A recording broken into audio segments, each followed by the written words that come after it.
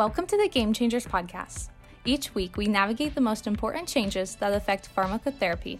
Plus, you can earn pharmacy and medicine CE credit. We know you're busy, so let us bring the learning to you. Click on Claim CE credit in the show notes below. Now let's welcome your host, Jeff Wall, as he discusses this week's clinical practice game changers.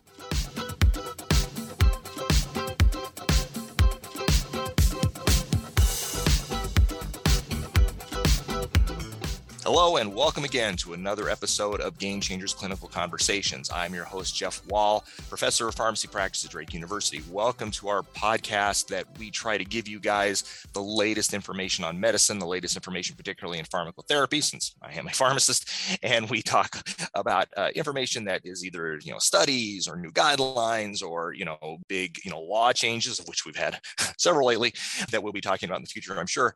But basically things that not only give you the evidence, but also gives you, whether you're a provider or a pharmacist, kind of boots on the ground information you can use right at the bedside or at the counter to help your patients. And that's really our goal here at Game Changers. Thank you for listening. If this is your first time, if you're a long-time listener, thanks for continuing to listen to us. Today, we are going to be talking about a paper that recently came out in JAMA that addresses an issue that really kind of raised its head about a year and a half or 2 years ago, having to do with estimating glomerular filtration rate, or eGFR. Now, as a pharmacist, of course, I've spent my entire career, I've probably done the Cock-Off-Gault equation so many times that if I got a dime for every time I did it, I could probably retire tomorrow. And I, of course, the Cock-Off-Gault equation is used to estimate GFR for drug dosing, but that's not what we use. And something that kidney specialists and nephrologists have struggled with for years now is a accurate way of estimating glomerular filtration rate to assign level of chronic kidney disease, which there also has prognostic indications, because as you might imagine, the worse your eGFR is, the higher your risk of developing end-stage renal disease, going on to dialysis, and the higher your mortality. I think we sometimes forget that people do die of kidney failure, even chronic kidney failure. And we know that there's a number of reasons for that, electrolyte abnormalities. It seems that, and some have argued that chronic kidney disease at a certain level should be a cardiovascular risk equivalent, because it seems a lot of these people have very high levels of cardiovascular risk if they reach a certain point of eGFR. But for all those reasons, for both prognostic reasons and to assign therapy to prevent the development of going on to requiring dialysis and things like that, they need an accurate way to estimate GFR. And for many years, it was the Cock-Off-Gault equation, and then it got switched to the MDRD equation, which was actually just coming out into play when I came out of school back in the early 90s. And then that got changed out yet again for the CKD EPI equation. And that's the Chronic Kidney Disease Epidemiology Collaboration Group. And they used first creatinine, and then they also recommended cystatin C, which we'll talk about in just a bit, for estimating GFR. At the time, previous studies had found that baseline differences in serum creatinine between Black and non-Black individuals was found. So when they just did kind of baseline studies, they found that on the whole, there were differences in patients who identified as Black compared to non-Black individuals as far as levels of serum creatinine. And at the time, there was all sorts of theories about why this is. That's never really been elucidated why. There was some kind of erroneous stuff floating around there that, Black individuals have higher muscle mass, and that not only has harmful race essentialist medical reasoning associated with it, and it's been debunked. That doesn't make any sense. And it's important to remember that this was a problem not only from this perspective, but as others have argued, this basically, kind of assigns patients who are Black that they have different biologies than different races, and that just doesn't make any sense. And so the problem, of course, is that these false claims and false medical reasoning potentially led to differential care for Black individuals with chronic kidney disease, and that's a problem for a million reasons. But one of the big ones is that the equations that were used in the early 2000s to estimate GFR had a coefficient in the equation for race that kind of dealt with this supposed difference in baseline serum creatinine. What that did, unfortunately, was that it estimated anywhere from 16 to 20% higher GFR levels in Black patients compared to non-Black patients, which meant that they were less likely to be assigned a worse level of chronic kidney disease and perhaps less likely to get more aggressive care or have good prognosis associated with it.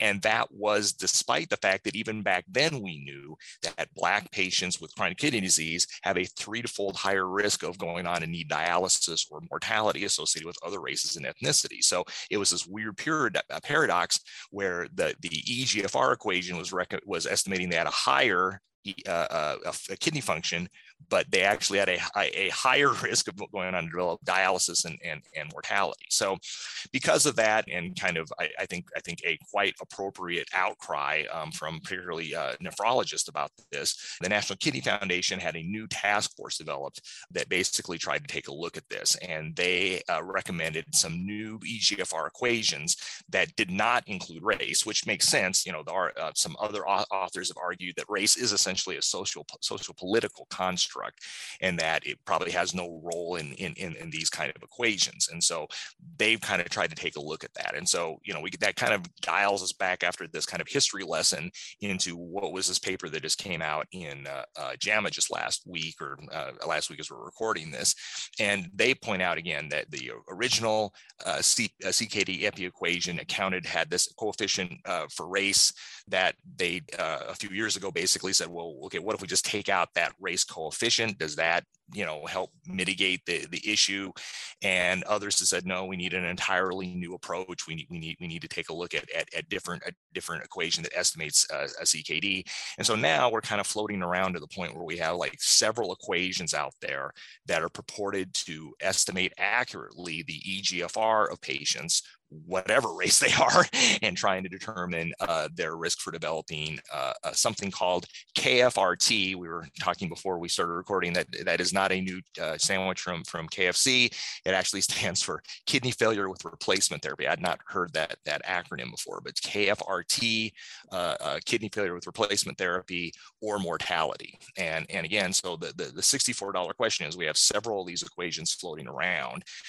Have any of them been well validated to estimate the prevalence of KFRT or mortality in patients? And that was the point of this paper. So this paper, they said, okay, well, we are going to take a look at several different equations, and some of these equations are going to use serum creatinine as the marker of renal function, and some of them are going to use cystatin C. And for those of you who are not familiar with cystatin C is an interesting thing, and if it was cheaper, it would probably be the standard way we estimated GFR in all patients.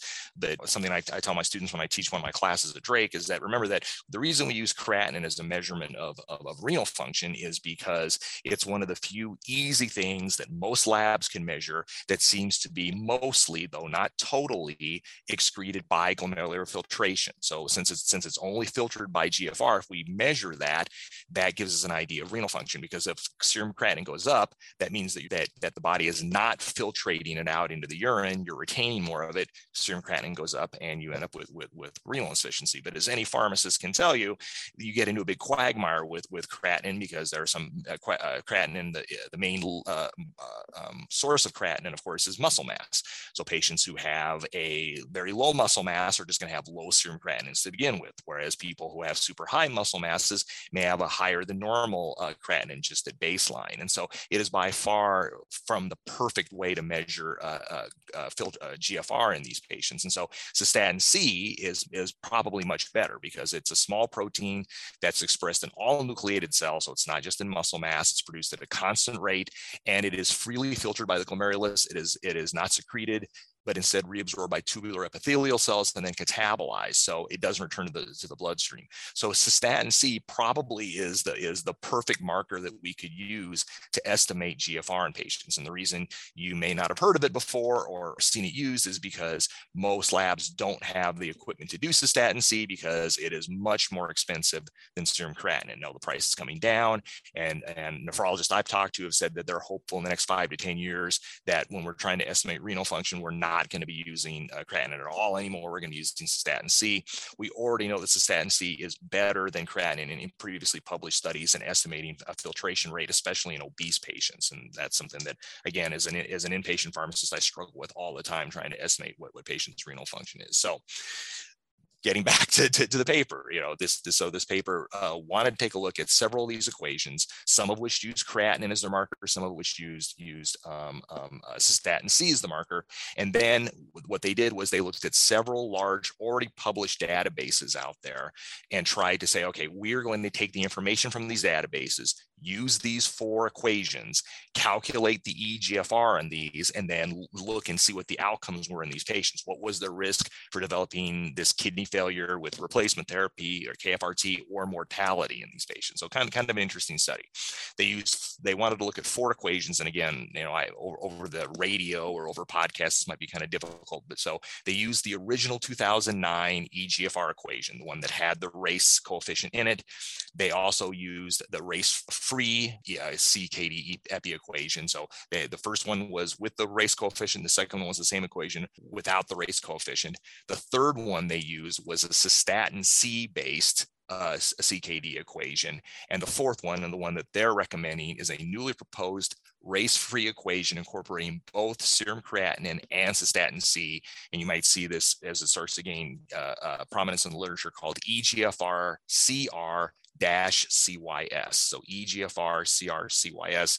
I'm sure somebody's going to start calling that like EGFR CIS or something. I don't know. We'll see what happens when things come down the pike on it. But basically, they looked at these 4 equations, and then they looked at these databases and said, okay, we have the information in these databases to calculate all 4 of these equations in these patients. We're going to calculate that, and then we're going to take a look at what outcomes these patients had and see if there's a correlation between the eGFR equations estimates of their kidney function and how well they did. So that it's kind of complex, but that's kind of how they did it.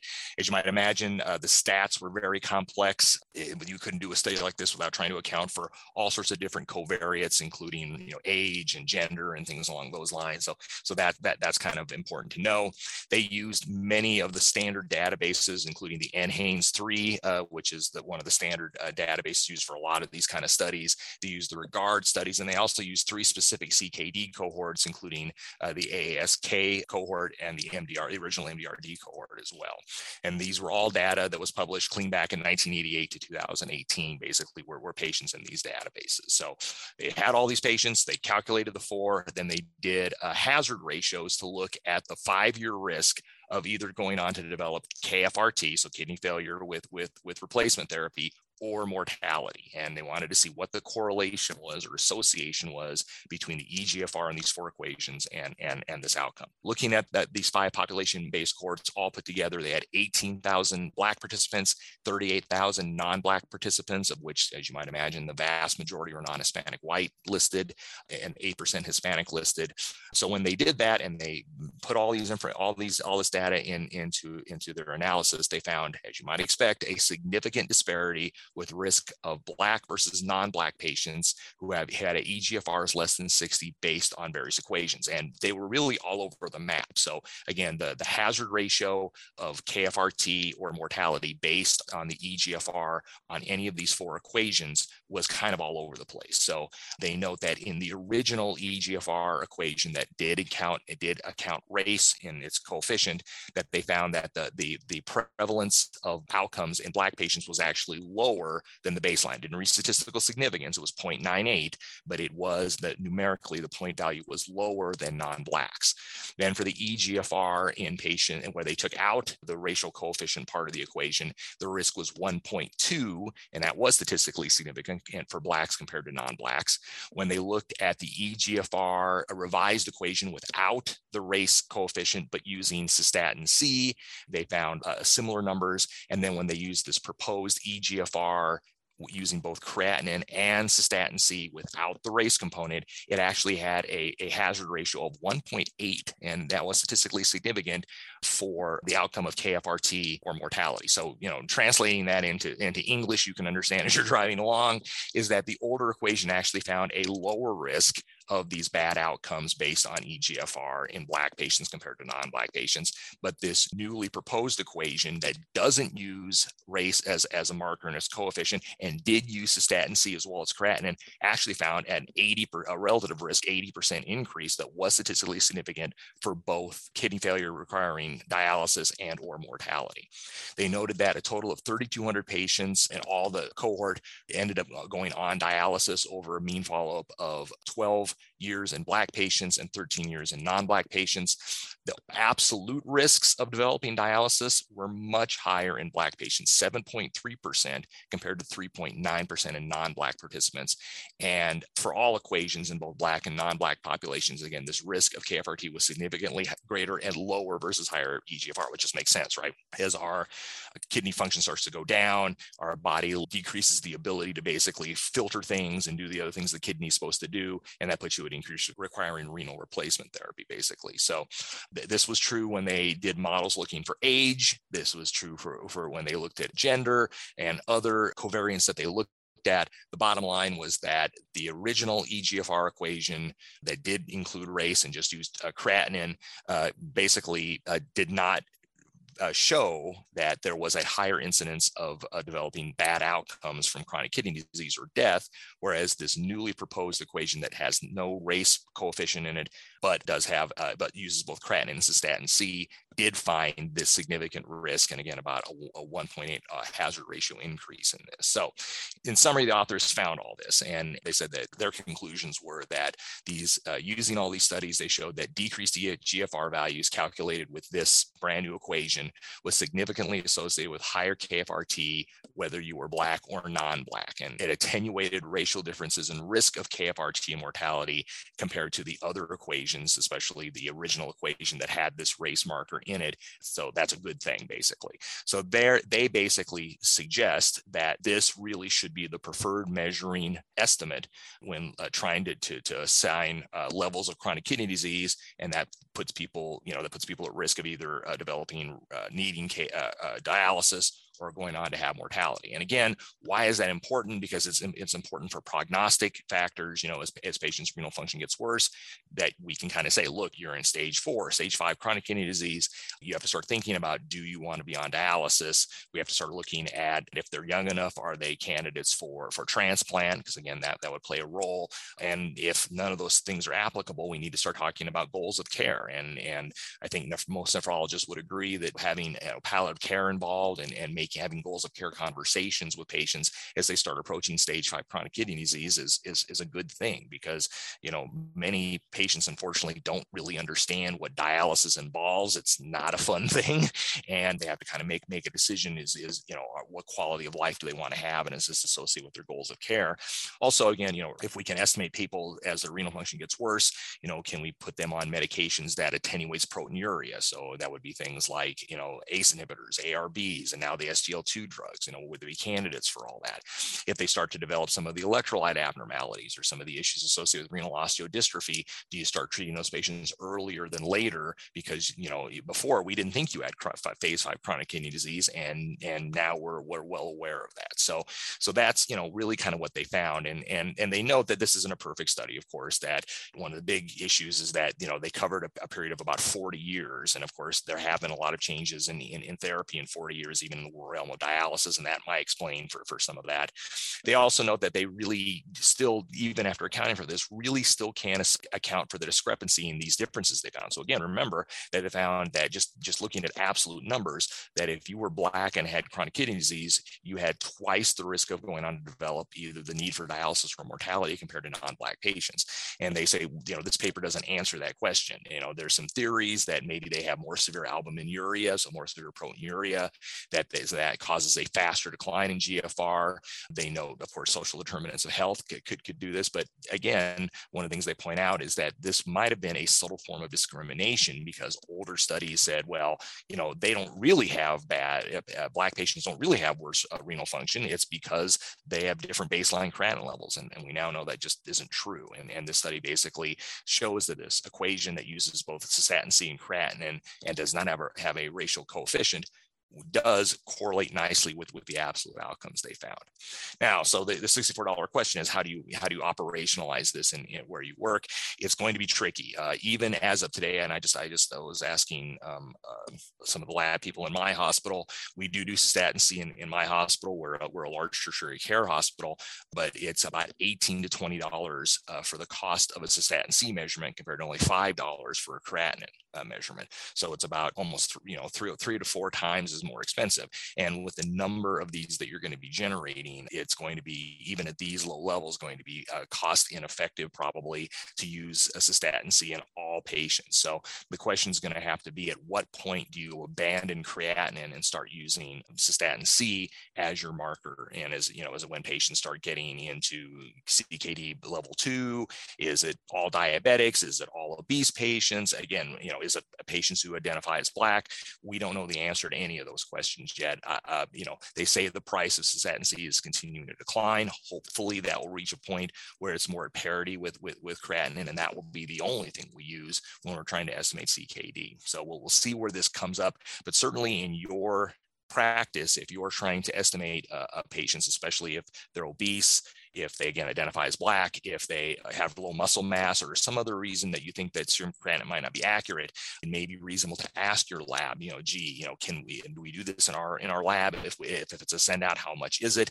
And even just a one-time dose, to just a one-time cystatin C measurement to estimate eGFR at that point in time may be a good point to kind of go off of as you're deciding, should I refer them to nephrology? Should I, be more aggressive at looking at some of their other risk factors, things along those lines. So that's kind of the bottom line of the study. So that's it for this week of Game Changers. A lot of acronyms. So hopefully everyone was able to follow this podcast. Again, thanks for listening. We will see you next week. But until then, remember, time flies. I don't know where it's going, but the most important day is today. We'll see you then.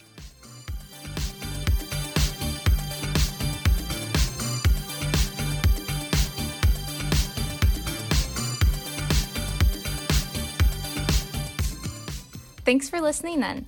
Claim your CE credit by clicking on the link in the show notes. And check out CE Impact's other education at ceimpact.com, where we curate the most important information in pharmacy and medicine to deliver straight to you. Join today to connect your learning to practice.